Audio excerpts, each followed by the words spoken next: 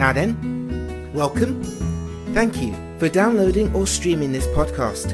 Please be advised, this podcast contains strong language, banter of a sexual or racial nature that some viewers may find offensive. If you are easily offended, please do not listen to this podcast. Spank your... This podcast does not have a sponsor. If you would like to sponsor this show, please get in contact with us. Well, me, specifically. Get in contact via Twitter, the FoxWhatWhat, TheFoxWotWot, or drop us an email, foxmakeba@sky.com. That is FoxMakeba@sky.com. One of the reasons why I do this podcast is because A, I don't get out of the house much, and B, it builds my self-confidence. So every time you guys send a donation or an affiliate or buy something via the affiliate link, as cheesy as it sounds, you really are making my days that bit brighter. To see how you can help the show, simply check the show's show notes. Yo. Do you like the new intro? It's professional, isn't it? Ta! And I go and fuck it up by doing something like that. Celery. Anyway, this is the Ever Makeba podcast episode number...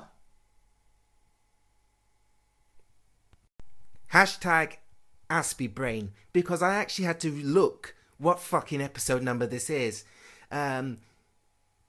It's so crazy. I mean, 1 minute I'm fine, the next minute I just completely forget shit. It's episode 8, by the way. By the way, did I tell...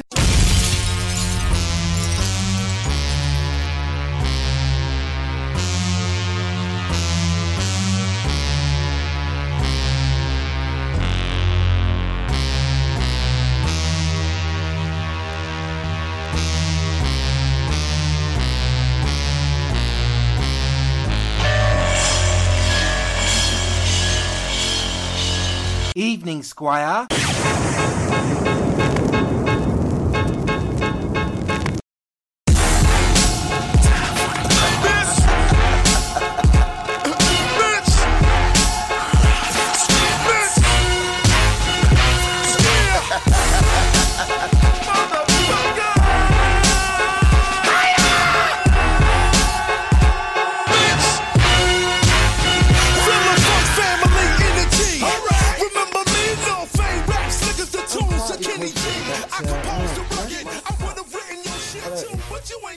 That chocolate spread, coffee, and milk is pretty much the closest thing I can get to mocha. I'm not 100% sure.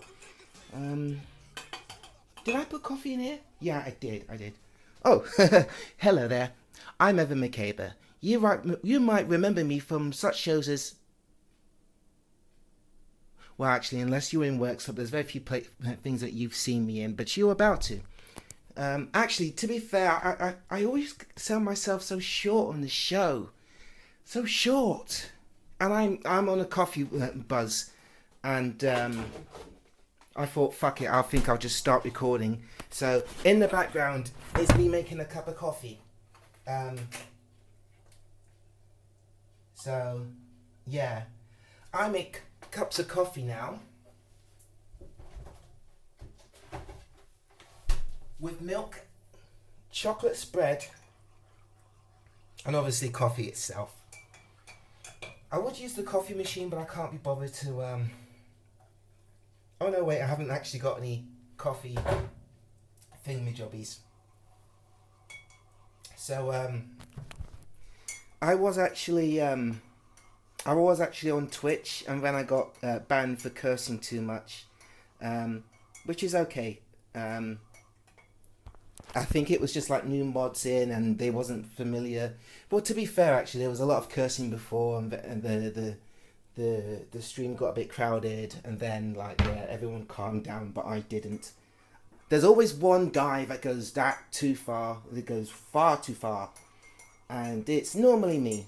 So, admin, modders, I doubt that you are listening, but if you are, it's okay, I understand you have a job to do, and you have to, make the stream and chat non-toxic for those who are not familiar with the stream and don't want to be scared off by trolls. I completely understand. So I tell you what, next time I'm in the chat room, I'll acknowledge you, and then I'll get a razor blade, I'll find out where you live, and I'll chop your fucking ear off. Do you understand me, you little fucking cunt? I fucking dare you. How dare you try to disrespect me? You disrespect me, you motherfucker. I will find out where you live, I will cut off your ear, and I will teabag it. I will teabag your ear with my left nuts. Do you understand me? My left nuts. And scene. No, but really, I will murder you. So yeah,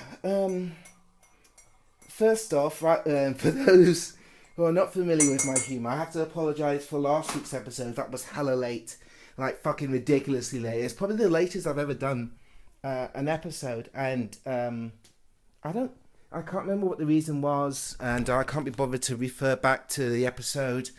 Episode 8. That's crazy. Episode 8. Is that Baker's Dozen? Is Baker's Dozen 8, 12 or 16? I never can remember. But, yeah, that's awesome. Okay, so right off the bat, I'm going to be honest with you guys, as I always am on this show. Today, I mean, I think I know what it is now. I think it's because I eat too late and it fucks my body up. Well, it used to not fuck my body up, but I think the later I eat, the more there's a chance of me spending ridiculous hours in bed. I'm desperately trying to work out how I can combat... That's nice. How I can combat oversleeping, anxiety, and trying to meet people, and all that good stuff. I was going to make this a feature, but to be honest with you, I don't know what to say. You might have seen on my Facebook fan page me post a video up about cosplay. Now, as someone who enjoys anime, although I don't have that many great shows that I like Attack on Titan, A World Only God Knows. That's pretty much it. Actually. But as said on the show before, my taste for franchises and shows in general is quite mutually exclusive to sex and violence, as quoted, as seen in previous titles that I've just mentioned. So, but it has to have a certain je ne sais quoi. Yes, so, and those two shows in particular have that. So what I'm thinking of doing is researching how to cosplay, see if I can do it for cheap, and just do a couple of shows from the cosplay. Now, when I have an idea like this, the ratio of me executing that is 100% so far on this show. I told you guys I was going to do a wrestling special and have a host on, and I executed it. We had Dazzy from Max Wrestling Magazine. As always, I will if I remember, I will post the link in the description and also Twitter. Let him know you are a fan of the show, you heard the episode, and give him a little hello. Because as well as this show being called the Evan Makeba podcast, it's also about connecting and finding people with similar links, so we all don't feel alone. This is why last week on the show I said, listen, if you're in Manchester or if you're travelling to Manchester, check out the link in the description, join the group, and let's go out and let's fight the anxiety and let's fight the depression together. And then I can hang out the back of you. No, I didn't say that. But, you know, if you're a good-looking woman, that can be arranged. I didn't mean to pause then, because that sounded quite creepy. If you're a good-looking woman, I hang out the back of you. It's not a problem, because I like that. You'll like that. And if you don't like that, have this drink. Yeah, have this drink. It's nice. Yeah? You like the drink, yeah? Yeah. Lay down. Lay down. I love you. Okay. I think another reason why I'm podcasting right now, right this instant, is because, like I said, I've been watching broadcasts on Twitch. I've also been, if you want, I can post you a link of my favorite Twitches. My favorite Twitches. My favorite Twitches in the description. Another reason why I'm posting, so Twitch and finding out about LARP. Is it called LARP? LARP. LARPing. So I thought, rather than, I don't know, I just wanted to try and explore that while I have this ridiculous energy. But the problem is, this energy now this is my third cup of coffee, and I can't keep still. I'm pacing up and down again. Thankfully, the washing machine is not on.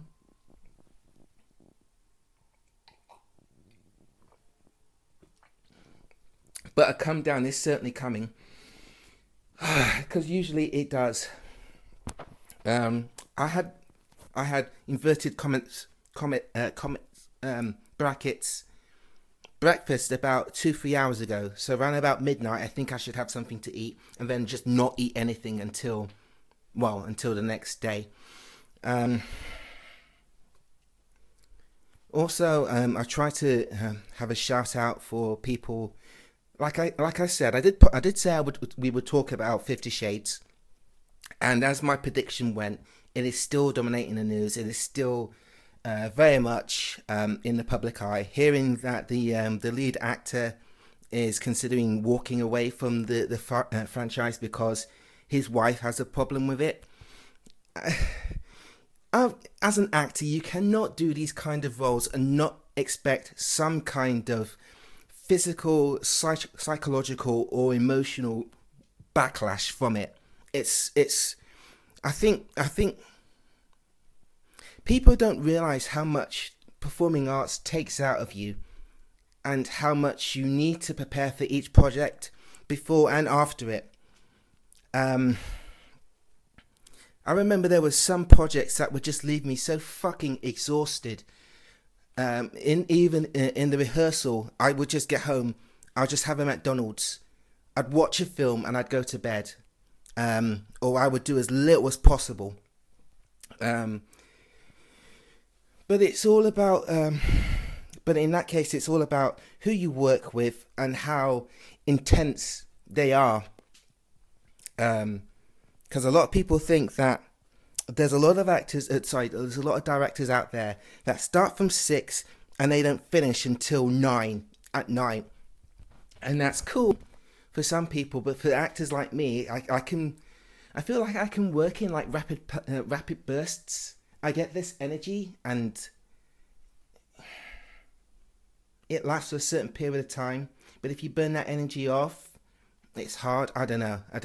I mean, it's been about 8 months since I've had any work, and that's on me. It's not because I've not. Hang on. More coffee time.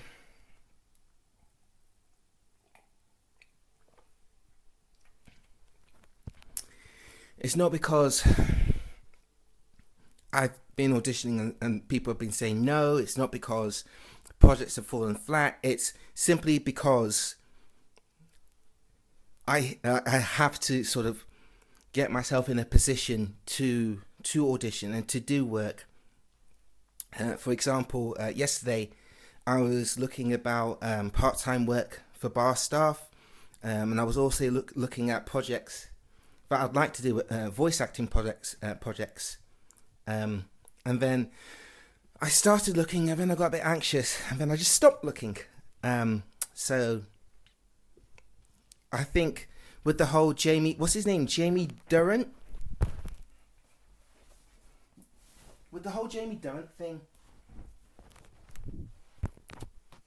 He knew what he was signing up for. If anything, if he wasn't as hardcore as the actual Mr. Grey is in the book, he should have an understanding what he signed up for. It's not, the thing is with 50 Shades of Grey is, if you've read the book, you realise that it's not just the dominance, it's not just the relationship. There are so many other elements. One of the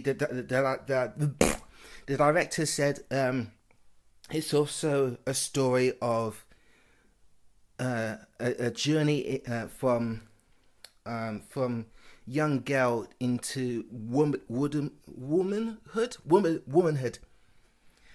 and also the fact that Christian has been emotionally.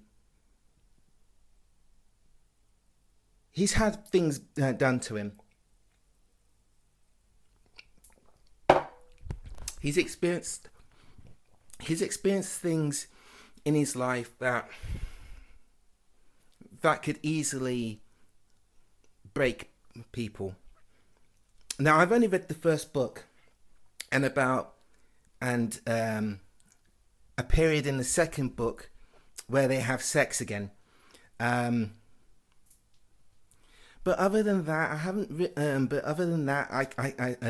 not 100% sure what the depths of what Christian went through. By the way, I'm really intrigued to see who they cast for Christian's ex-dom. That's going to be an interesting casting.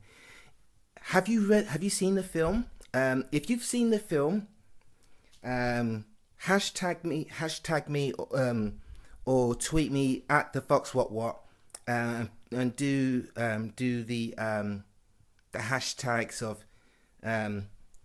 let's say 50 Fox, because 50 Shades, and I'm just going to get a whole stream of non-related items. But if you hashtag it 50 Fox and tell me if you've seen the film, and tell me if the ex-dom is mentioned in the film, and two, who would you like to see cast in that role? I actually might read the second book just for referencing and just to see how deeply that ex-dom affects the relationship, affects the mentality of Christian, because it has an effect on him. But I want to see how deeply it goes. So Jamie's thinking about leaving, or is reported to leave, because of his wife having a problem with this franchise. To be honest with you, the whole franchise in itself sounds like it's going through a period of crisis. But this is what happens. This is what happens. I've said this once. I've said this a million times. 50 Shades of Grey should be the fork, the lynching stick. I've forgotten what it's called. But if you're doing film studies, 50 Shades should be the reason why Battle Royale, Clockwork Orange, Lord of the Flies, and films along that kind of controversial kind of manner will never, ever, ever, ever get redone, rebooted, or even looked at Hollywood in a modern sense. I'm sure what they'll do is they will remaster it and, give it a birthday and all that good stuff. It's kind of frightening that Battle Royale is 15 years old. 15 years. Shit. And it's kind of interesting that I can't remember the last time we had a birthday for Clockwork Orange. Why is there no fucking remastered Blu-ray birthday of that? We have one for Scarface, which I find quite interesting, because that film also is one of the films that I admire in terms of not just storytelling, but just developing from being a boy and to being a man, and trying to in my own way understanding how the world works. I'm not saying, go out and be a fucking drug dealer. What I'm saying is that there are certain elements that happen to Scarface in terms of injustice, the friendships, how they come, how they go, relationships, all that kind of good stuff. It's I do believe that kind of thing, it is certainly relatable to a lot of characters. Not just the fact that he's this drug lord who has fucking coke all over his face, but the morality of that character. Yes, he's this big bad drug lord, but on the flip side of that, as a rule, he doesn't do off women and children, and that one bit of morality that he had cost him his life. And I think that's great storytelling, because that kind of says that even if you you can live by the sword, really, and that in more ways than one. You can have these principles of life which you stand by, that may be bad, but the one time you have this morality thing, it could be for the bad, it could be for the worse. So I always find that interesting. Christian Grey as a character, I never liked him, but maybe this is an Aspie thing, but my favourite part of the book is the emails. I love the emails, the kind of to and from me, because I hope one day when I find someone interesting enough to stay with me, who I don't have to pay a money for sex for, I'd love to have those kind of to and froms, those kind of like pokey fun kind of things. I mean, I'm smiling just thinking about it. A lot of people seem to think that, I'm so rude and I go out to shock and all that time. But another reason why I do these podcasts is to show people who I am in an environment where people don't see it that often. And if you see me online, you'll be forgiven for thinking I'm an internet troll. You would be, but there's parts of me that does have a morality and does have a side that can be very loving. I'm getting lightheaded now, and I don't know if it's the coffee. Hang on. Turns out it was a mixture of talking too much and the coffee. So what I did is I went away for a bit. I kind of sat down, had a little drink, had to sit down. And, oh, fuck me, I hate it. I hate yawning. Pisses me off. Like random, I know why I'm yawning, but, so anyway, I kind of went around, did a bit of work, and I decided, that I was going to, investigate more, on LARPing, investigate more in cosplay. So what I did an SOS on my Twitter. I think I did it on my Facebook as well, but it was a personal Facebook. Also did it on Reddit, and I got a couple of people. I've got a couple of people lined up. The first person you're going to hear is Captain Tips. Now he is a larker from who is in conjunction with Deep Light, which is based in Milwaukee. I've suddenly forgotten how to pronounce that. So yeah, he's up in there. He's working for that LARP, and you're going to hear how differently they do LARP compared to other people. So I'm really looking forward to telling you, for you guys to hear that.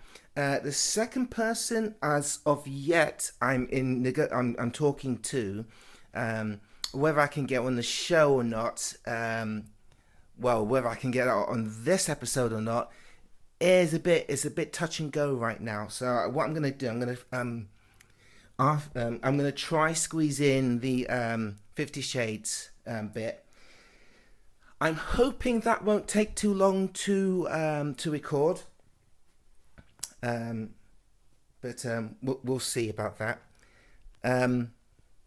So yeah, no, if I can't fit it in this week, the cosplay, I'll fit it in next week. We can do it like a like a two-timer, a two-parter, if you will. I think now is a good time to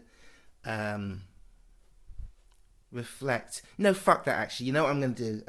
I think I'm just going to go ahead and do the interview with Captain Trips now. And I hope you guys enjoy it. Here we go. Mr. Trips. Oh shit, I forgot. Let me grab my notes. Where are you? Captain Trips. Also, I'm writing down your name, because I'm one of these people that I always forget people's names. Captain Trips. Mr. Trips, welcome finally to the podcast. We are now actually recording. How are you doing, sir? That's actually, every time someone comes on this show, I always forget to say hello and welcome. How are you? So how are you, good sir? I'm pretty good. Cool. What time is it over there? It is about 9 o'clock at night. 9 o'clock at night. Thank you very much for coming on the show. For me, me asking on Reddit and on other places if anybody wanted to be a guest on the show, and you have you've answered the call. So many thanks to that. Now, earlier on, before you came on, I was talking about doing what's it called? Cosplay and is it pronounced LARP? Yes. LARP. You don't do cosplay. It's LARP that you actually do, isn't it? Yeah, I do a lot of LARP, and my girlfriend's actually really big on cosplay, so I make her a decent amount of stuff. Okay, cool. Oh, so you guys design your own costume as well? Yeah, usually it's I see her about to buy something on Amazon, and I'm like, no, I'm gonna make that save us like the $60, things like that. That sounds good. So you do a lot of tutorials on YouTube as well. Yes, my pride and joy is my Viking shield tutorial. Oh yeah. And I kind of developed a new method of creating a realistic shield boss, which is that the metal kind of sphere on the center of shields that you've seen if you've watched Vikings or any historical movie where they have those round shields. Yeah. What is that? What's the material that you're using to do stuff like that? I started out with like Eva foam and something called blue camp pad, which is basically when you go camping, you want a foam layer underneath your sleeping bag so the cold from the ground doesn't go up into your body. And so that's kind of the go-to, but I've kind of advanced where I order my stuff online. I get a big $80 shipment, and then I make some weapons, sell it, and then once I've made back that $80, I just make my own fun stuff. That sounds fucking awesome, and I'm glad you mentioned selling your stuff because what you are a part of the Deep Light play in the Old Woolwich department store in Milwaukee. Are you one of the shop owners in there? No, a friend of mine, he owns it's airsoft field. We rented out the the basement of the shopping mall. Okay. So we just have a huge area, and we built kind of a fake little city down there. It's so And, impressive. Monday through Friday, they shoot each other with little toy guns, and then once a month we rent it out from him, and we do our own little event down there where we dress it up, make it look like a underground drow city. You was it do you run the Facebook group? Because I noticed it Dungeon Crawl, and I was instantly interested in that because I'm more of a Skyrim guy than Obliviation or whatever the other one was called before. My mind's just suddenly gone dead, but like I really enjoyed the dungeon crawling in that. So yeah, no. Do you run this? Do you run that Facebook page? I help run the Facebook page. I'm not the actual admin of the page, but I talk to the guy, and we have meetings about once a week. And cool. But yeah, I help run the group, and our dungeon crawls are actually they're a blast because most LARPs are outdoor events. Yeah, so yeah. You drive out to whatever park you go. Everyone meets in the parking lot. You walk down the trail, and maybe there'll be 3 guys as bandits that you'll fight through, and you'll keep walking down the trail. But sometimes you'll miss things because you'll decide to take the right fork in the path instead of the left, and you'll miss your 3 guys as bandits. But nice. With the smaller room for the indoor, it's like, okay, at 6 o'clock, you're going to come through here, you're going to open the door, we're going to push you into the dungeon, and you're going to have a scenario that you have to fight your way through, problem solve, things like that. So it's a completely different experience than outdoor LARPing. It's a little more intense, it's not as much walking, but it's still a lot of fun. Oh no, but I can imagine it being very atmospheric. To me, when I was looking at the Facebook page, that was one of the things that drew me in. As I said in the Reddit that I'm an Aspie, so hopefully you're familiar with the term hyper interest. So this morning I started reading about LARPing, and it's taken 3 o'clock in the morning to get an interview of yourself to talk about it. But that was one of the things that really interested me about your LARP, because everything I've seen about LARPing is outdoors. So no, man, that's all good. Oh shit, I was gonna say something. Oh yeah, no. Going back to you being a store owner in this LARP, how do the shops work in the LARPs that you do, in terms of currency and obviously that kind of stuff? Okay, so my system is basically everything you use breaks down over time. Your armor gets hit, and it loses an armor point, and when it hits 0, you can't wear it anymore. And as opposed to just getting skills for magic and fighting, you can also get skills as merchants to repair things. Okay. So you usually have a little shop set up in the main area, and then people are off doing the dungeon crawls in separate rooms, and sometimes we'll have stage events in the market town or whatever.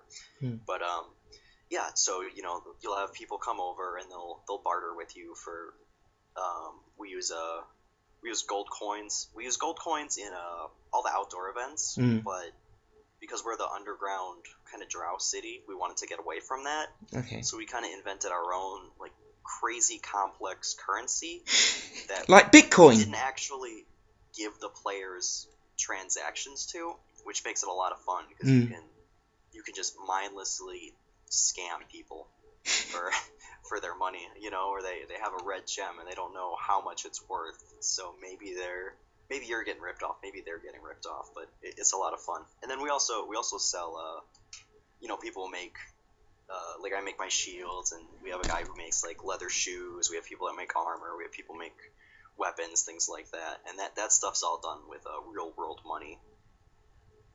Real world money, yeah. Sold in the events. Oh, you mean sorry, could you say that last bit again?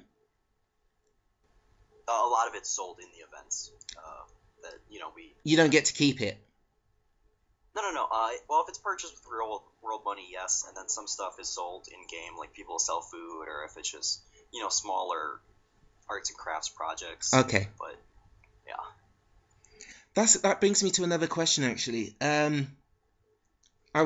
So everything is in keeping with where's my notes? Medieval role play. So I've seen a couple of LARP videos where it's not exactly keeping in tune with the medieval thing. I mean, I've seen bacon baps. So what do you guys do in terms of food? Is it true to the There's kinds of different schools of thought. Like some people, they want to stick to the medieval cooking, and if that's fun for you to make food like that, and you're giving it away, like, yeah, I'm gonna eat that. It can't be easy though. Yeah. Well, a lot of it doesn't taste great. It's not that hard to cook, but they didn't have access to a lot of the spices, the things we have now. So Sure. it doesn't really taste good to a modern palate. But personally, I just try and distance myself. Like say I want to eat crackers at an event, instead of eating like Ritz crackers that are little round ones that everyone kind of sees them and they remember that they're that type of crackers.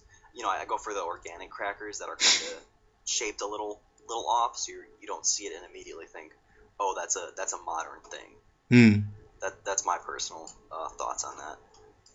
Okay, so that's cool. And a little personal favorite of mine is I get up really early in the mornings when we're camping, and I'll start up the fire, and I dice my bacon up like really tiny, and if anyone comes over and asks if it's bacon, I tell them it's squirrel. And I refuse to acknowledge that it's bacon, and I keep it in character, but then I just refuse to actually admit whether or not it's bacon, which means more bacon for me, and anyone who's truly adventurous gets to eat squirrel. Eat breakfast with me. We had a packet of here in the UK. We had a packet of Walker's Crisp that had squirrel in it. So can you imagine squirrel being relatively quite tasty? I don't know. I don't. If you've ever eaten squirrel, to eat it. I don't think I'd go out of my way to like try squirrel, but if I was somewhere and like someone offered it to me and I didn't want to offend them, I'd probably eat it when I wouldn't have a problem. I have no idea if it tastes good or not. That's cool. So yeah, going back to the era kind of thing. I noticed another thing in LARPs is boss fights. How does that system work? In terms of armor, in terms of choosing a boss, how does that work? We kind of like to as the GM, as the people running the event, we kind of try and scale it to depending who's going through. Like we have one party and they're actual reenactors, and they all have like full plate armor. Okay. And so if we had our bosses fighting them, we'd have a much stronger. Maybe we'd have them be able to revive once or twice. We'd their little like lower minions that die in 2 hits would probably be constantly respawning. But say it was a group of a parent and his 2 kids, and then his 2 kids' friends, and then we had like a new guy who just has the basic short sword and no armor at all going through. Then we tone it down quite a bit for them. But luckily our group, we've gotten to the point where we're no longer, oh, that guy's really strong and powerful, even though he's just in clothes. We actually have enough armor that we can kind of deck that person out in full plate armor. So he actually gets the buff where it takes 22 to 30 hits to take him down. Okay, that's interesting. So in terms of casting those actors, because it's a when I think of the word boss, I instantly think of this big massive fuck off dude. But I forgot to mention there's a lot of cursing on my podcast. No problem. Yeah, because I also Yeah, I also forgot to say during my research I saw there was kids as well. My bad. Really, I should have briefed you that that's notes for future reference. Because like I said, you're my second ever guest, so guest pitching warn bad language. So so shit, I forgot my point. What was I saying? Oh yeah, boss casting. Yeah. What I think of boss, I instantly think of this massive fuck off dude. But but it doesn't have to necessarily be like that. But is there a specific how is the casting in terms of actors for being a boss? We usually give like our game's like a level up system, so the more games you play, the stronger you're gonna be. Mm-hmm. And if you volunteer to NPC, you get a little more experience than if you were just playing the game, or you can volunteer to play half the day, NPC for half the day. So we have a good rotation of people that just kind of volunteer to kind of be the guinea pigs, the little faceless goblin soldiers that get hacked down, or usually the bigger guys who usually it's the event staff that gets to play the bigger boss, because they're fun to play. It's fun to be a 40 hit ogre that can one shot kill characters.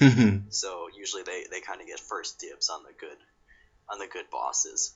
But yeah, so we do all volunteers for our kind of bad guy characters. That sounds good. Cool. So obviously after they die, I would imagine there's a lot of teabagging and there's a lot of looting. How does the looting system work?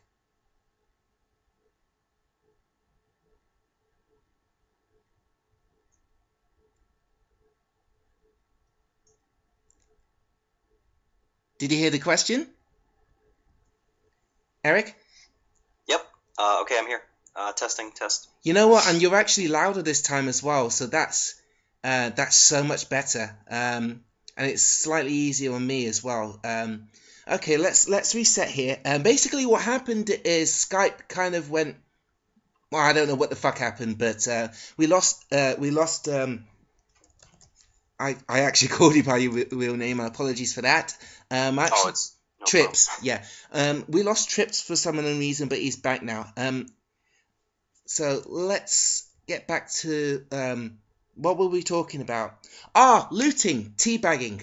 Yes.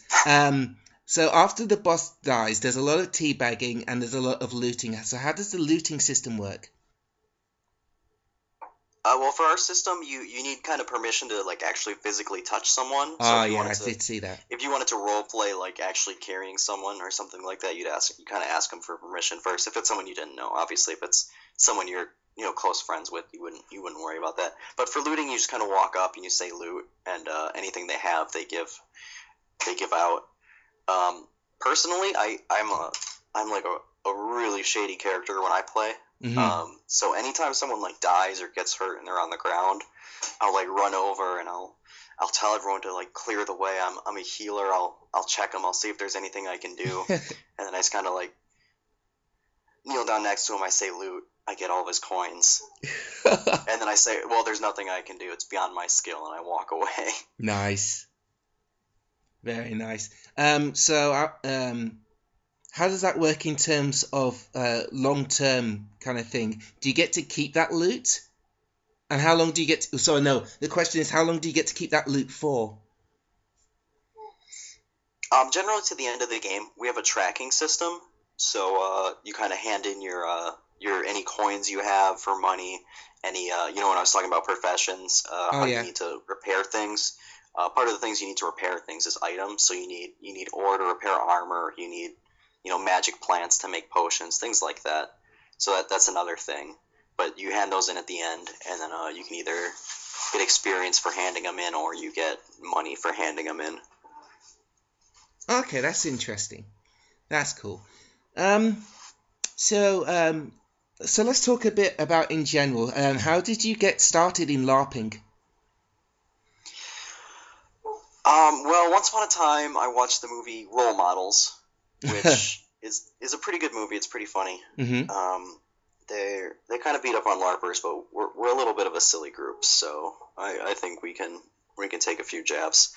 Anyway, and it was we were pretty split between me and all my friends. Was half of us thought that was like the dumbest thing ever, and the other half like we loved it and we thought it'd be awesome. And then it was years later, and I was looking up some cosplay stuff, and I just kind of randomly stumbled upon a make your own armor for LARP video.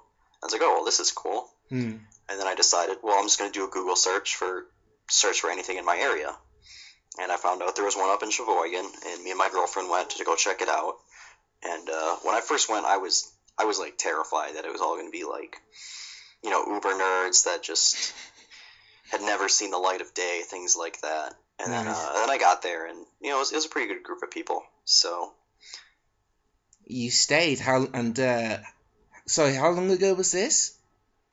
It was maybe 2 years ago, I think. And you've stayed since? Yes. That's awesome. It has been my, like, all-consuming hobby. Like, I absolutely love it. That's cool. Oh, you got your kid in the background. I thought it was like a chair or something. Oh, that actually is my chair. Oh, right. Awesome. So in terms of LARPing, the medieval thing, is that the only thing that you do, or do you do other LARP role plays? Because I can imagine that can be the real life thing can be actually extended into other ideas rather than just medieval. I know there's a steampunk one. Yeah, go ahead. Yeah. Well, LARP is like saying LARP is like saying I play video games. Yeah, I can imagine. Like I LARP, but my system is like Grand Theft Auto. You know, so someone saying they just play video games doesn't mean they're necessarily playing the same game. So yeah, there's tons of different genres. There's you know, there's steampunk, there's Wild West, there's space, there's zombie, there's like milsim games.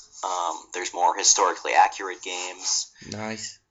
There's like zero combat games that are just literally only role play. There's if you've ever heard of those like parties where like someone in this room's a murderer type party and everyone has a little card, like that's actually LARPing. So nice. So there could be a lot of listeners that have been LARPing for years and never actually realized it. Yeah, we take like a really bad rap. Like it's pretty weird where we'll stumble into an internet forum where people are debating different sized cooling fans for their PC, and then LARPing will come up and be like, "Wow, those guys are uber nerds." Like, fuck those guys. And it's like really? Like, do you guys know what you were just arguing about 10 minutes ago? You've got to love the internet for that. Because this is something that I mentioned on the Aspie Sheep Brigade blog that I run. People hear words like bronies, Aspies. What's that? Are they called beasties? What are they called? Furries. Furries, yeah, those kind of groups, and the internet instantly think that they're horse fuckers or this kind of crazy shit. But they're so. I mean, like you said, those groups of people don't actually. They're not like one trick minded. There's so many different levels of those groups of people, and I would imagine that's the same with LARPers as well. Oh yeah, definitely. And it's really weird because there are so many people that do LARPing, but they just become so offended if you ever referred to them as LARPing, because you know, it's just I don't want to be classified as that. And I kind of understand that because you get such a bad rap. Yeah. You know, and people kind of I don't really understand it, but it's the internet. Yeah. So do you bump into trolls often? I imagine you bump into trolls as often as those groups, the furries and the bronies. Not really. We had like 3 guys that were kind of they kind of stumbled upon one of our event pages once, and they started just like blatantly asking about, you know, they wanted to do all kinds of weird drugs.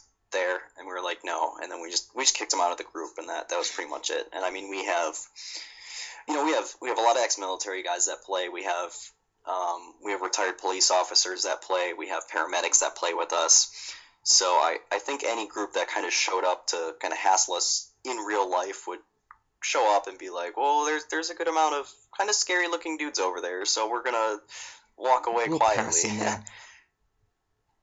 That's awesome. Is there anything else? I can't remember. Oh yeah, so like let's talk a little bit about your girlfriend. You mentioned she cosplays, and you make the costumes and the weapons for her. What would your advice be for? Okay, what would your advice be for anyone who is like me, who is a performing artist, who is struggling with anxiety or anything like that, just getting out of the house? What would you advise for those for noobs who struggle with that kind of stuff? It's gonna sound really bad, but just go out and do it. Because I mean, the worst that's gonna happen is you're gonna get rejected, and you're just gonna end up back at your house, I guess. Like, I'm really kind of upset with myself that it took me a good, I was interested in it for like 3 years, and I just never went out and did it until 2 years ago. But yeah. I mean, I can relate to that. I mean, there's certain elements of braveness of leaving the house in the first place in cosplay. Although I would imagine you'd get dressed at the venue. Yeah, I usually I do a little bit of both. Like, obviously, I don't want to put on like a suit of armor and get in my car and and drive. That sounds fucking awesome, though. It is, but there's mobility issues where you can't turn your neck so well, things like that. I actually have a buddy who he's one of the reenactors, and he competed quite heavily in their their kind of U.S. sword fighting division, and he would go jogging like 5 miles a day in his full suit of armor. So that's awesome. That's the kind of thing that I did in Method.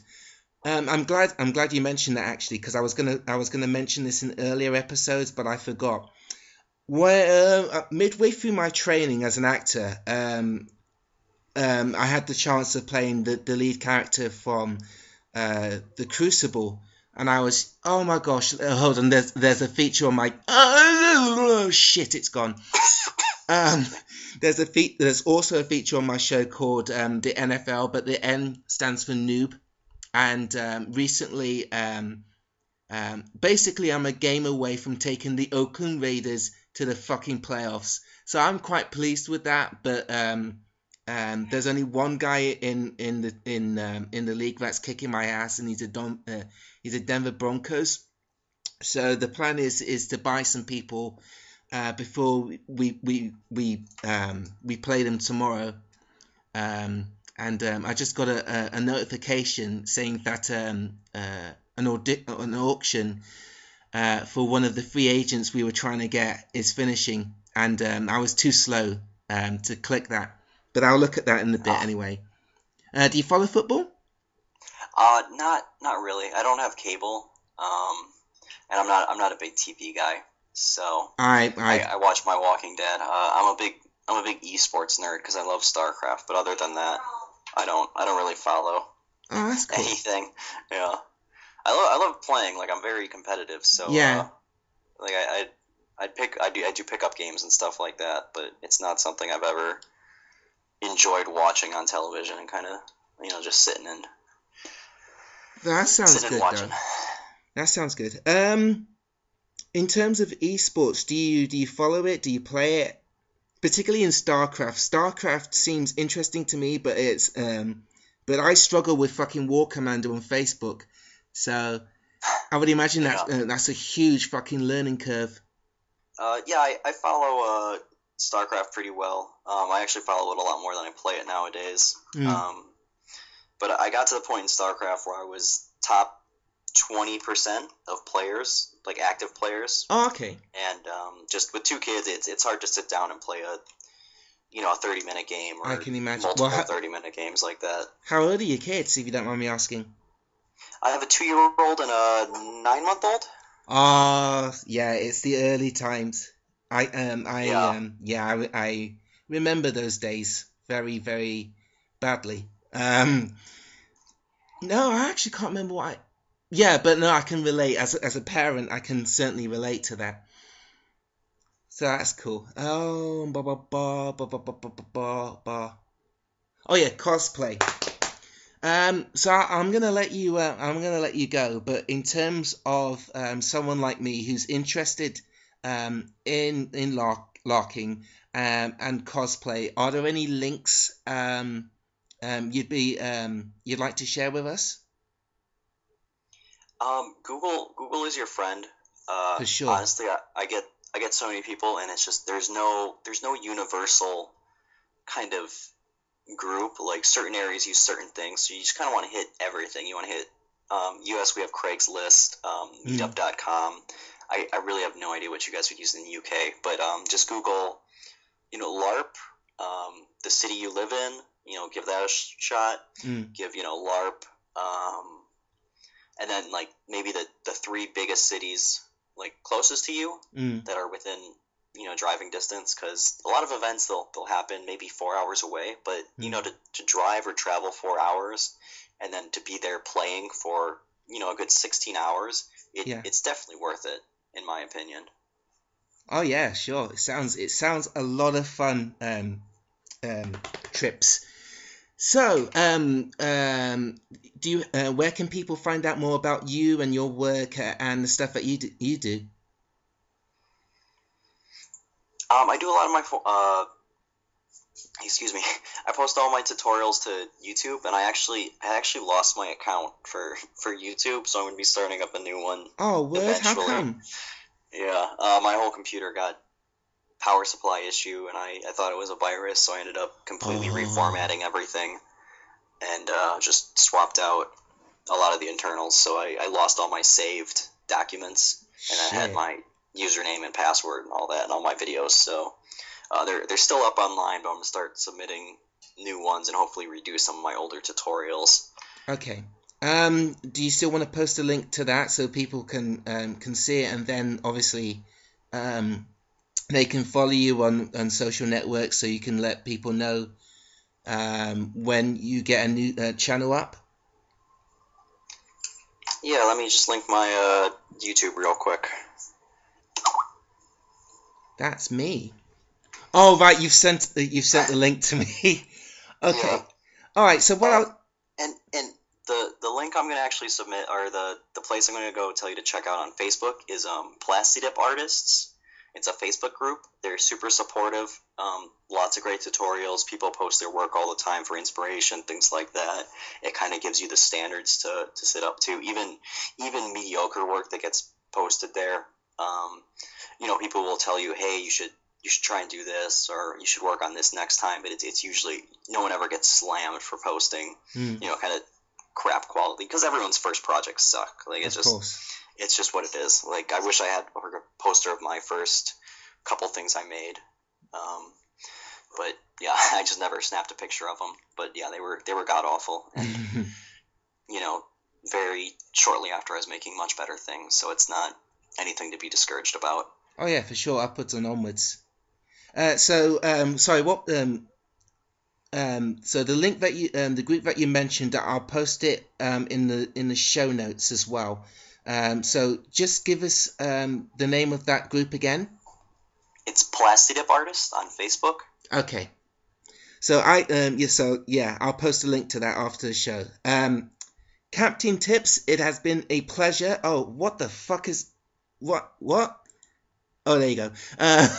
Mr. Tips, it's been a pleasure having you on the show. I'd actually would like to have you back to talk about esports as well. So I shall save the information that we have shared in terms of communicating, and hopefully we'll get you back on the show soon. Yeah, sounds good. It's a pleasure talking to you. Thanks for having me. You know what? I'm just going to go straight into the second interview via the device that I'm using, which is the laptop. So I apologize for the drop in sound quality here. The second guest on the show shall be. It's funny.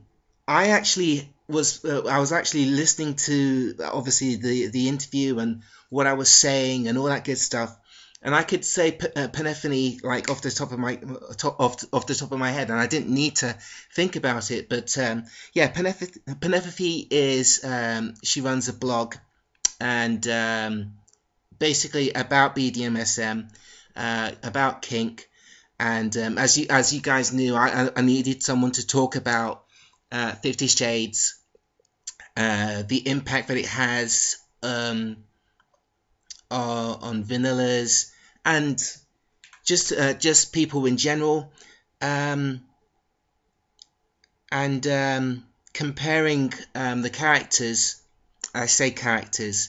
You'll find out why in a second. The characters from the book and from other books to like an Aspie like myself. Now, halfway through the interview, there is a light spoiler in terms of 50 Shades.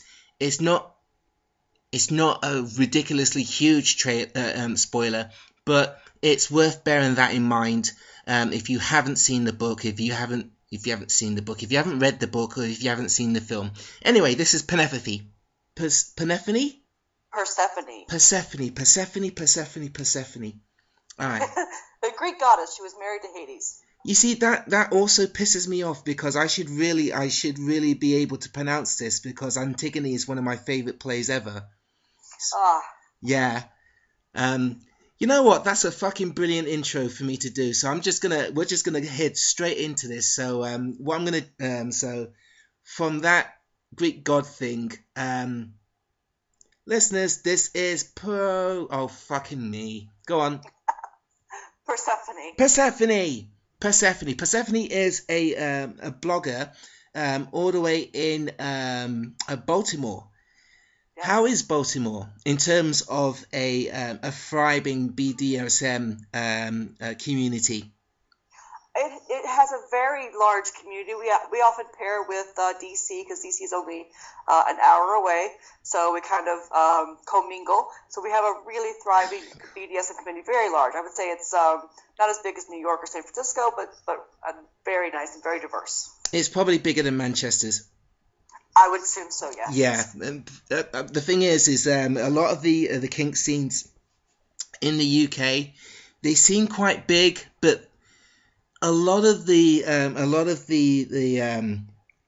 big cities are literally the size of like one small American town. So, to me, that's kind of crazy. Okay, so before we get into the meat and two veg, giggity, of the conversation, let's talk about let's get the bread and butter questions out of the way. How did you get started blogging, particularly about this subject? I write a lot about a lot of different things. As my name might imply, I have a passion for mythology. I often say that I do fan fiction of mythology, but I started writing when my kids were younger, and then it sort of turned into this thing about my kid, which wasn't what I wanted to write. Mm-hmm. And so I stopped blogging that way. And then when I was in the scene, I just felt like there were a lot of questions that needed to be answered. There weren't a lot of really good resources to find, so I thought I can do this. And that's how it happened. So I decided to go ahead and start blogging. And I actually blog with my scene partner, who I do a lot of play scenes with. He helps me write some of the more nuts and bolts posts. I'm intrigued. Can you indulge us a little more in terms of... Oh, just a quick question. You non-monogamous? I am non-monogamous, yes. High five, me too. Right. Yeah.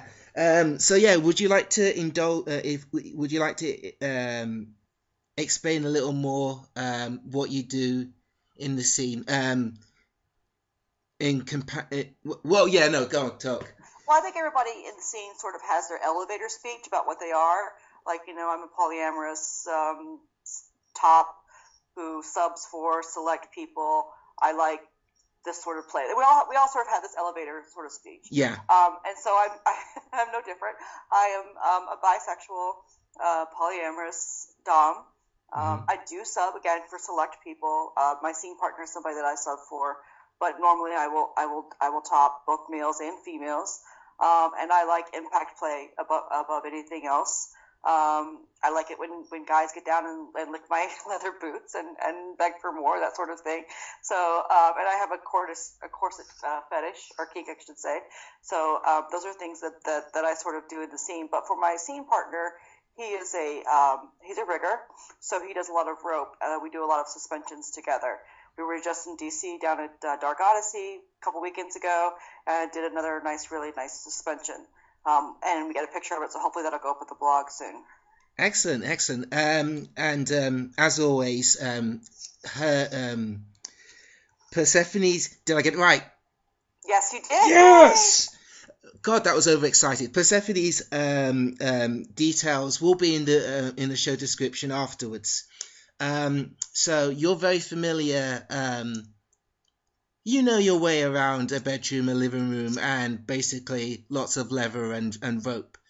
So, what is your understanding, particularly of the sex scenes of 50 Shades? Well, I think that you kind of have to take 50 Shades back to its beginnings. Mm-hmm. You have to. It was Twilight fan fiction, and I love fan fiction. I love people that write it. I love the creative forces behind it. But you have to admit that there's good and there's bad. This was just one of the bad ones. It was based on Twilight, and Twilight... That's alarm bells instantly for me. Yeah, because Edward and Bella's relationship was very creepy. It was always creepy to me.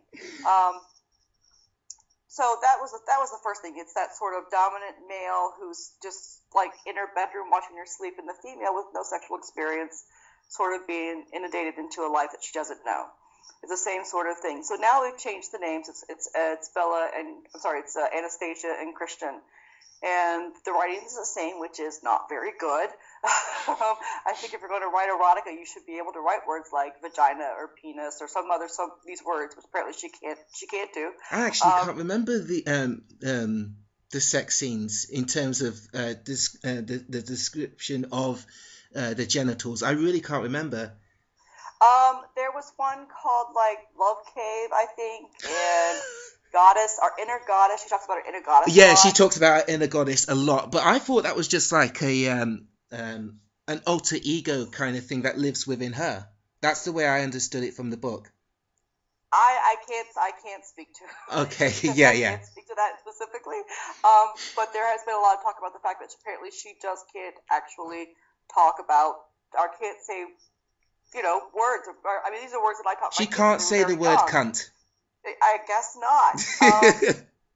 I write a lot of erotica as well, and I'm like, these words are hot. I mean, if you put them in, they're hot. Now, when you go back to Twilight, and the person that wrote Twilight, she is a Mormon, and her books kind of reflected her morality. So there wasn't a lot of sex, and it was very sort of emotional and long, smoldering looks. But Erica James, who wrote 50 Shades, has quite other sensibilities, but she didn't seem to be able to, I don't know, to make it sound hot.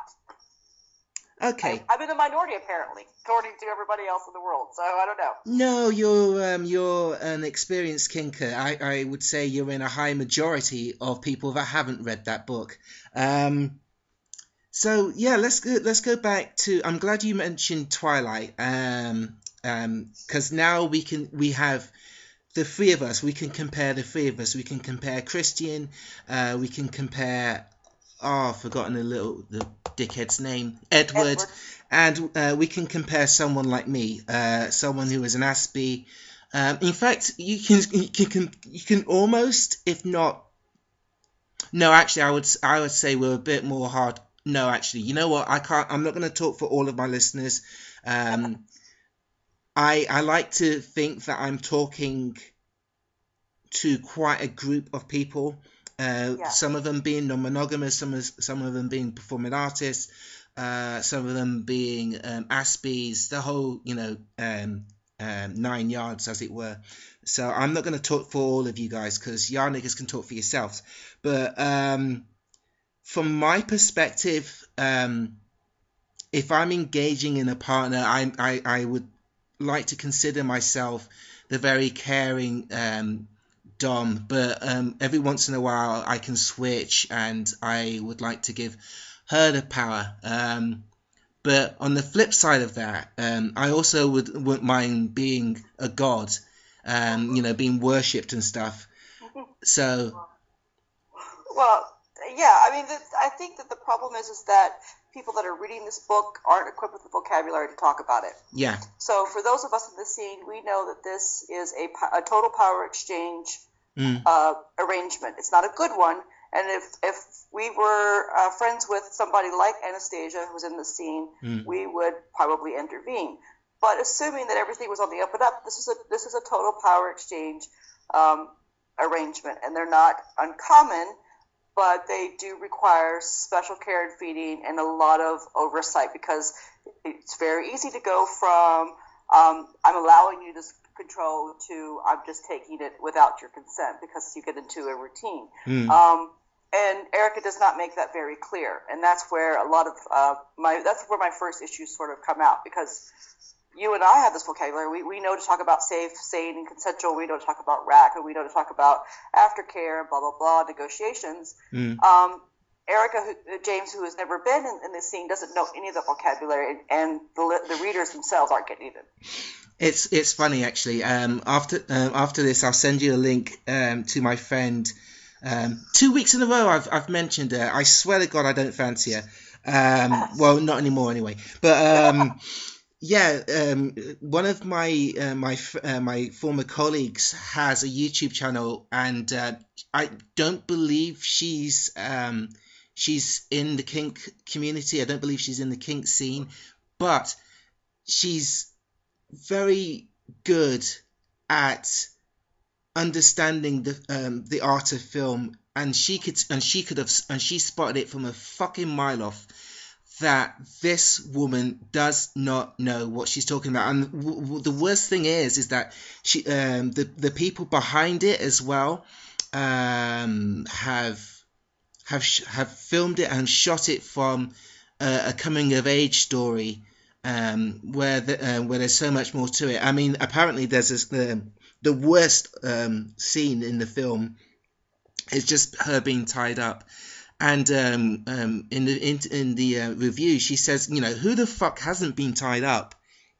You have to be the most organic vanilla the world has ever seen if you've never been tied up during sex. Exactly. I know. I absolutely totally agree. I think that she's playing into this sort of untapped sexual repression that I can't speak for the UK, but certainly America. Oh, has. It's here. Don't you worry about that. Yeah. That's another thing I'll tell you about in a second. and I want to, when I see people read this book, and I want to sit them down and say, one, there's better erotica on the internet. Let me go show you where it's at. And two, if you're interested, I can show you. You don't have, you don't go from 0 to 60. You don't go from being tied up to pegging a guy, in a play party. I mean, you can gently work your way into it. And so I think there's a lot of fear and repression and whatnot. And I feel for these people, but this is not the way to get it. Absolutely agree. Absolutely agree. Listeners, a quick spoiler if you want to cover your ears for a second. But I mean, you hit the nail on the head when saying 0 from 60, because in the book, Anastasia is actually a virgin, and yes. Christian actually deflowers her. So her experience from I haven't read all the rest of the books, but her experiences of sex are either going to go two ways. They're either going to go from one extreme, or they're just going to be completely fucking shut out. And I fear that anyone who's reading the book from start to finish, who loves the book, may think, that kink has to be one of those things that you grow into, and either you can go from an extreme or completely fuck it off. Right. I mean, I this is one of the issues that I have, and that I have a 16-year-old daughter, and we have very frank talks about sex. And one of the things I tell her is, this is something that you have an interest in. Do not do it when you're a virgin, because you have no control group. It's like a laboratory. You have no control group. You don't know what you want because you've never had it before. So I encourage her to have, when it comes time for her to be sexually active, I encourage you to have regular sex with somebody you love first. And then if you're still interested, those are things that you can do later on. But that's another thing. The whole virgin thing is very upsetting to me. But again, that goes back to the fact that it was Twilight fiction, and Bella was a virgin up until the time Edward deflowers her, I think in the 4th book, if I remember correctly. It could be the 3rd. I don't. Yeah. So she was following this was part of her fan fiction outline sort of thing. But and the first time that he lays a hand on her non-sexually, as far as spanking her, he does it without any negotiation. He does it without saying what he's going to do. And everybody's, oh, look, that's BDSM. No, that's abuse. And I would have smacked the crap out of him, you know? So, it's just, the Anastasia was written like Bella was supposed to be written, which is a very sort of plain character that the women who was reading the story could transpose themselves onto. I do feel... Go ahead. That's what they're trying to do. I do feel that in terms of other erotic books, I mean, I'm very eager to read. I've suddenly forgotten her name. This is a thing that I do often. Forget her name. No, she's a porn star, and she's written a book, an actual fiction book, not non-fiction.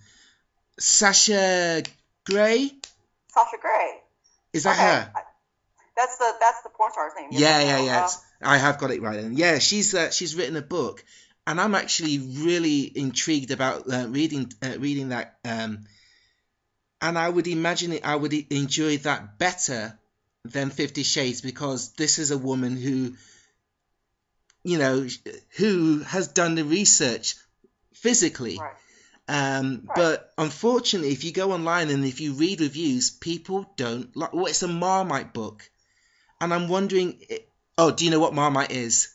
I know what Marmite is, but I don't know the expression of the Marmite book. That's a new expression for me. Well, basically, either you love it or you hate it. It's a very mixed reviewed book. So yeah, my worry with people in the scene who suggest books better than 50 Shades is these people go to read it. They expect something like 50 Shades, and it's not that much like... Well, obviously there's comparisons, but it's a lot more realistic, and people don't get it, and people don't understand it, and they end up hating it. Well, I think two things. One is that I'm not implying that you have to be part of the scene to write a good erotic book. There's lots of writers who don't participate and write very well. In fact, I was again back to Dark Odyssey. I had an author in the room when we were doing male submission, and he'll tell you straight up. He's like, I'm a virgin, but I like to watch, and I write erotica. So you don't necessarily have to be part of the scene to write good, to write well, to write well. And second point is that Sasha Grey's book is called The Juliet. That's it. Juliet Society. Yep. Yeah. And then the last point, which now has just left my head. I'm sorry. That's all right. So the third point is that we're not, for those of us in the kink society who are complaining about it, it's not that we want to be realistic. We know that realistic kink is very boring. It's a matter of finding a partner, negotiating, doing the scene, aftercare, talking. There's lots of talking, lots of communicating. But there has to be that. And that's sort of, some of those things can be not very sexy. And there's some things that can happen in this scene that are not very sexy because people have bodies and things happen, right? But what we're saying is that you can get a much more realistic portrayal. It can still be hot and not be abuse, and you will still like it.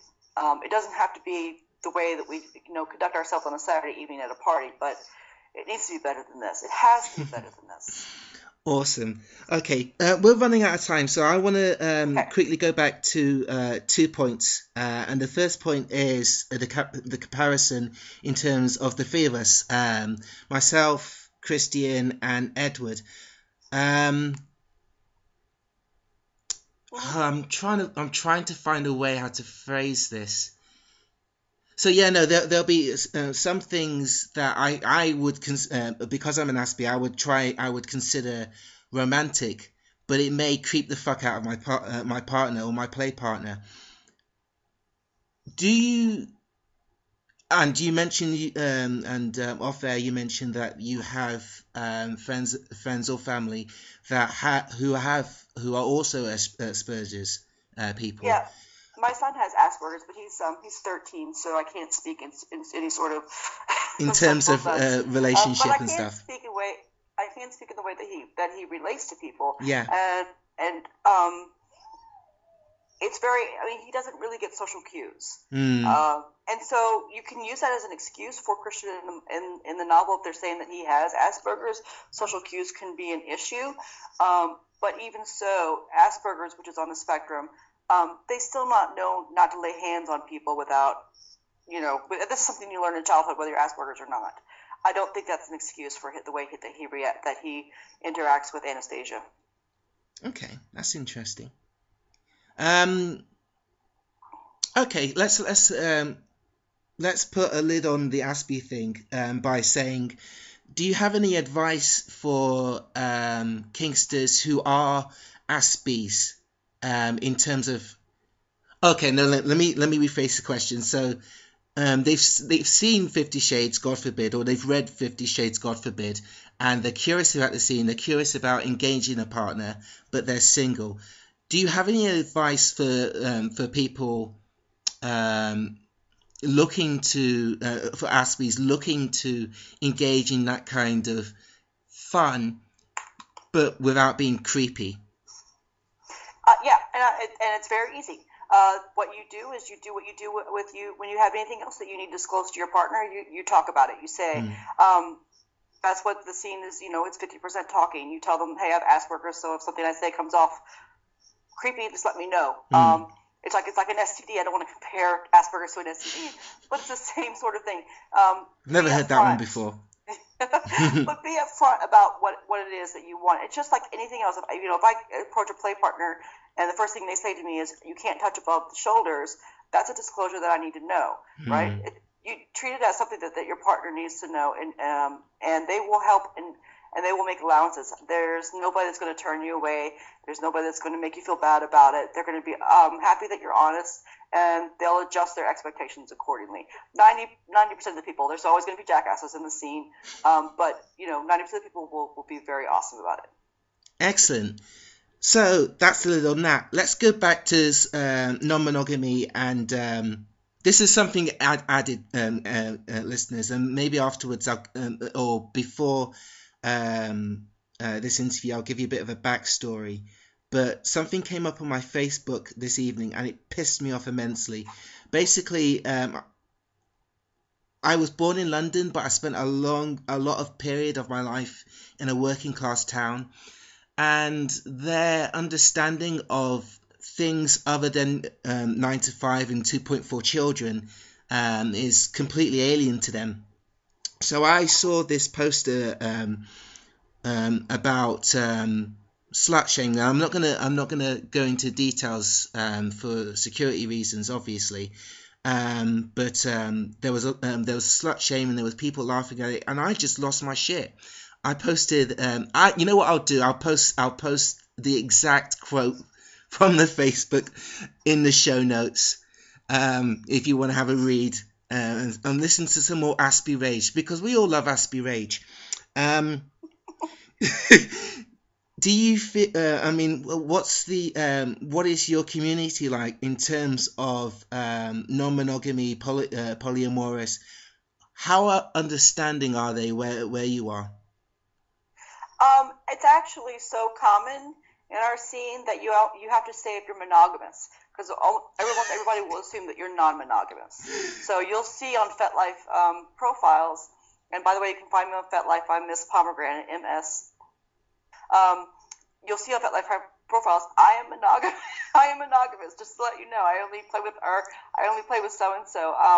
I actually have a girlfriend who I love very much, but she's asexual. So I have a scene partner that I do other things with, and we go out to do things like Dark Odyssey events or play events at the play space or whatnot. So, but yeah, it's very, very common in DC and Maryland. Okay, that's cool. Again, it's I think it's to do with the size of both our countries. Yeah. Because your small towns are the size of our central towns. So, right. To me, it's crazy. You know what? I'm gonna have you on for another 5 minutes talking. Well, I'll try squeezing it as much as I can. Okay, I'll give you 5 more minutes. No problem. All right. So yeah, no. Let's switch tables a little. So yeah, no. I feel that in this country, there's still a hell of a lot of slut shaming that goes on, and it's something that I've been made to feel ashamed of for such a long period here. I remember one of the first relationships that I had. Maybe this is half an Aspie thing and half me not realizing that I am non-monogamous. I would be loyal to her for a while, and then I'd get bored, and then I'd play the field. When I was a teenager, I would consider that as just being a lad and stuff. And I think in this country in particular, I still feel that non-monogamous is very much a part of lad culture. I don't know what it's like in the States. If you guys have like a similar problem. I think that if a guy, it depends. If a guy cheats, he's seen as sort of a player or a dog or whatever. But certainly, a woman is seen as a slut. But if you're non-monogamous, those sort of things are just like, what are you going to do? I don't know what to say. I don't think that anybody that's in the in the polyamory sort of lifestyle yearns for any sort of greater acceptance. They just sort of want to do what they do, and then be left alone. Maybe that's my fault. Maybe it's the way that I phrase that. Basically, what I'm trying to say is, outside of the scene, outside of kink, outside of what we consider normal, people from the outside looking in see that and they think whore, or if it's a man, it's like, hey, he's cool. Can you see what I'm getting at? There's a definite swing of emotions in terms of sexes. I think that you get that less here in the region that we call the Mid-Atlantic. Again, we're only an hour from D.C., where the senators step out with their mistresses, or the Republicans with their gay lovers or whatnot. So it's just sort of a been there, seen it sort of thing. Yeah. However, I was originally born in Kentucky, and that's a whole different culture. I would certainly not talk about my non-monogamous lifestyle there, and because that's the sort of words that'll come out, that she's a whore, she's a slut, that sort of thing. That was kind of my point. I can't speak to guys.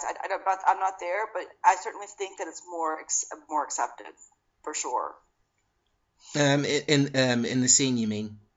I think it's more accepted as a whole. I think that with guys cheat, they sort of get or if they're seen as cheating, which is what a lot of people think non-monogamy is. If they're seen as cheating, they get the nudge, nudge, wink, wink, sort of thing. And girls sort of get, oh, you're such a slut, Yeah. But Dan Savage actually did a really great video on Big Think called "Why Monogamy is Ridiculous," and I think he sort of lays it down for those that are trying monogamy and those that aren't. And so, if you're faithful 49 years out of 50, you've done really good at monogamy, So it's just a matter of, we got to sort of reframe the whole conversation about monogamy and how people approach it. Absolutely, and that that lies a lot in terms of the educational system. I would imagine how we teach the next generation how to engage one another in terms of relationships and sex, rather than just have it like, like I said, in a working class town, thinking 9 to 5, 2.4 children is the only way forward. I've said this multiple times. There's more than one way to skin a cat. It's just teaching people to do so. Absolutely. I mean, my daughter is gay and my mother is gay, so I think that I sort of had a head start in all of that. Yeah. And kind of, I don't want to say nothing shocks me, but I kind of really am very accepting about everything. Me neither. It can be harder for those people who are stuck out in, God forsaken Nebraska, trying to figure out what it is about relationships that's not working for them. Yeah. I feel really bad. I see people stuck in marriages for 20 years. They're very miserable, and they can't, because that expectation that you just mentioned. Yeah. They were expected to go to college, get married, and go have kids and have a job the rest of their life. They're like, oh, I hate my life. Yeah, that's so sad. It is very sad. Okie dokie. Hey. Oh, by the way, that the thing that you talked about, will you send that to me so I can link that in the God, there's going to be so many show notes this week. But will you do that for me? Absolutely. The Dan Savage video? Yeah. Yes, absolutely. Excellent. Right. Is there anything that you would like to promote? Just you can come to my blog, persephonesbedroom.com. We do a lot of really basic posts on the scene, and we talk a lot about toys and that sort of thing. So, stop by. Oh, wow. Nice and short. Oh, are you on any social media? Can people find you on there? Absolutely. You can find me on Facebook, /Persephone's Bedroom, or on Twitter at Persephone's Bed. Nice. Persephone, it has been super, super fun talking to you. As always with all of the people that I talk to. The reason why this podcast exists is to improve my social skills. So if anything of similar nature comes up, in terms of kink or in terms of like slut shaming, in fact, I might have like a slut shaming episode all next week. So you may be called back next week. But it is an absolute pleasure talking to you, and I hope to see you soon. All right, you too. Thank you so much. No problem. So thank you very much to Persephone. It's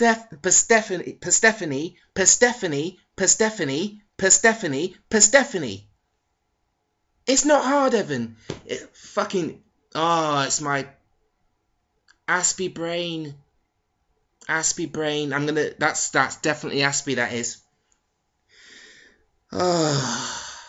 So at a very professional, give or take, hour and a half, I'm going to bring a close to this week's episode. Just quickly before I go, today has been a shit day. I was meant to go to the doctors. I was meant to go to the doctors and get myself and get that big old referral for mental health help, and I fucked up. I overslept again. It's the curse of the 16 to 12 hours. I tried to not eat before a certain time, and it still fucks me up. It's 10 to 1 in the morning. I'm fucking yawning. Brilliant. So I'm very frustrated at the moment. In fact, I was very depressed earlier on. I don't know if you saw the tweets about spending 3-4 hours just sat in front of my computer, just not wanting to move, not wanting to eat. I'm probably going to have to force myself to eat again after this. Yeah, I'm generally annoyed with myself. I would use the term pissed off. So, unfortunately, I'm gonna try be nice and bid you adieu. But I'm not happy, guys. But hopefully next week, that mood will improve. Next week, I'm really, really tempted to do that the slut shaming thing. I really am. I think there's a film coming out in the States, and I've forgotten what it's called. There's a number of issues that's come to my attention, which I want to talk about on next week's show. Next week's show might be slut shaming. I'll see if there's other things I can squeeze in as well. I actually bumped into a friend who works for a television company, and I'm quite interested to have him on the show. And if I'm still hyper focused on it, we will get someone else to talk about cosplay, because that's obviously I was talking about that at the beginning of the show. As always, thank you guys for listening. It means the fucking world to me. I'll see you guys soon. Cheers. Bye.